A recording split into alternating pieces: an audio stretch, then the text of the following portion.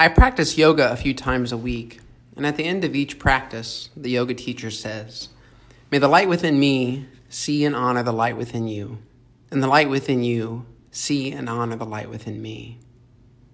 What if that was our expectation every time we met someone? What if that was the attitude underlying our national conversation?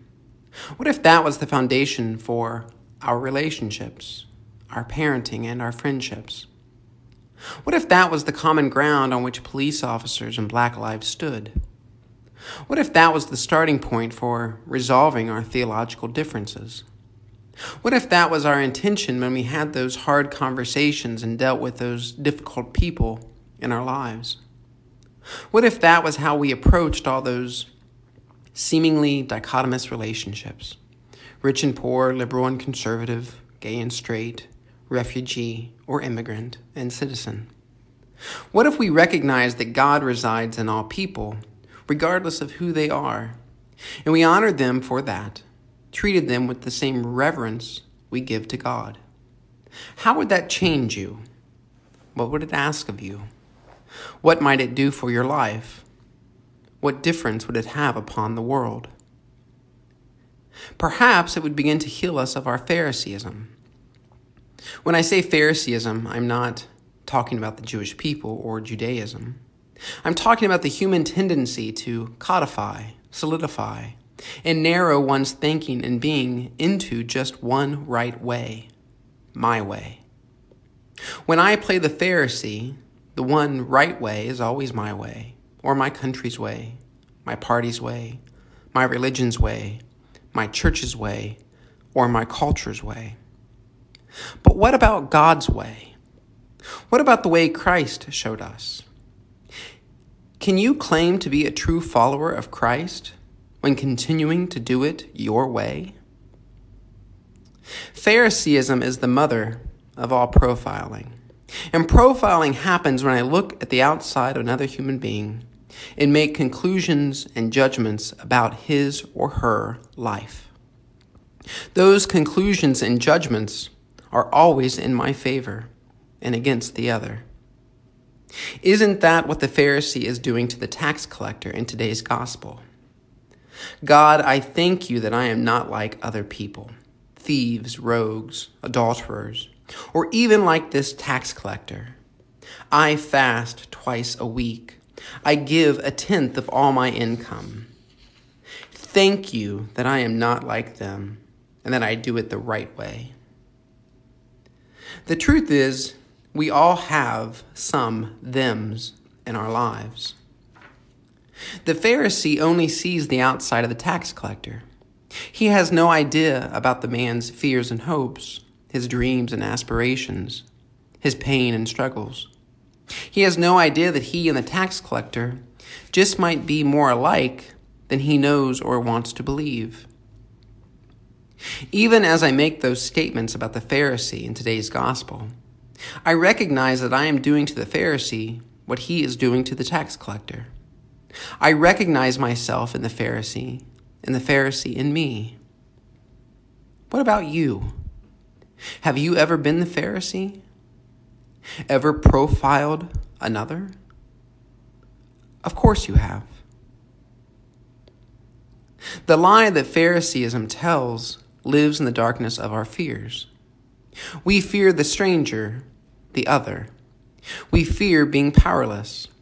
We fear that which is different and unknown. We fear losing our place in society.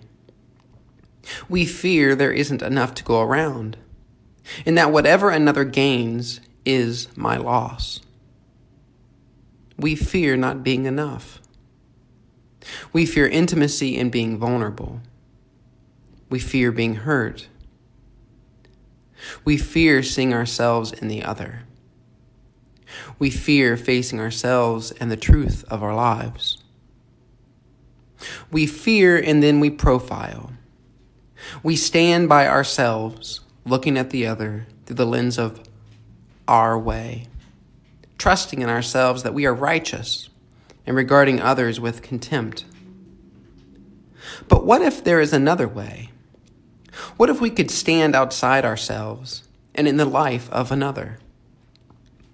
What if we could see and experience the other's life and world as he or she sees and experiences it? What if we threw out the profile and simply wondered?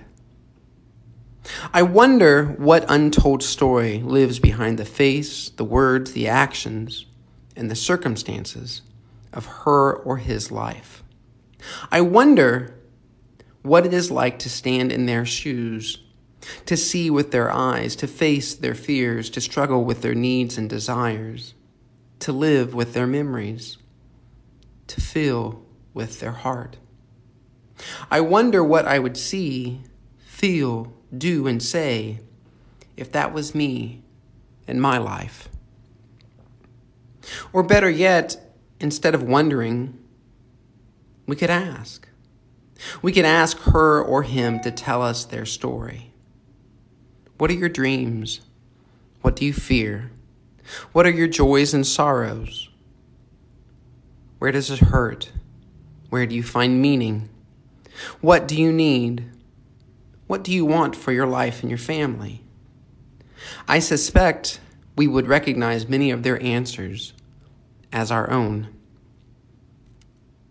If I opened myself to the life of another in those ways, if I truly identified with the other at a deep interior level, if I loved the other as myself, if I allowed the light within me, the Christ within me, to see and honor the light, the Christ, and her or him, would I still stand off by myself, thanking God that I am not like them? No, of course I wouldn't. And that's exactly what God is doing in Christ. In Jesus, God chose to stand outside God's self and in human life, to see with our eyes, to feel with our hands, to love with our hearts. Are we unwilling to do the same for each other? In Christ, God not only lives and experiences human life, but God invites humanity to live and experience divine life. God asks us to stand outside ourselves and in the life of another. The Pharisee in today's gospel isn't necessarily a bad guy. He's human and he's afraid. He's afraid to face the truth of his own life, his own fears, his own scarcity and frailties. I can relate to him. I imagine you can too. It is only in facing the truth of our lives that we can ever truly see and honor the truth of another's life. And that's the work God has given us to do. It's a choice we make every time we encounter another human being. The most important work we do in this life concerns our growth and deepening, surrendering to the creative action of love and grace. For we do not exist for ourselves alone. May the light within me see and honor the light within you, and the light within you see and honor the light within me. Thanks be to God. Amen.